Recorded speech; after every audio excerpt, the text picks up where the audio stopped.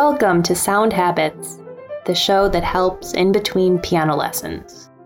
You are creative, you're musical, and you're determined. I know this is true because you've shown it in your lessons again and again. But no matter how much you want to play the piano, talent alone won't get you there. Willpower alone won't cut it. Because getting better takes time.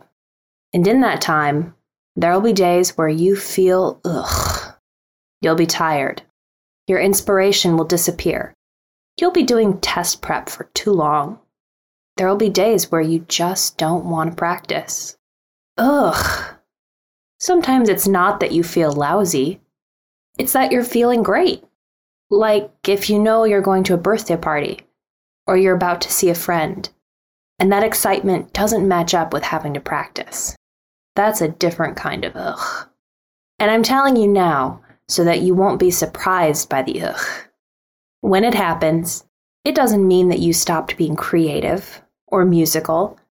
It doesn't even mean that you're stuck. It just means that you're human. And if you know this, then you can plan to help your future self.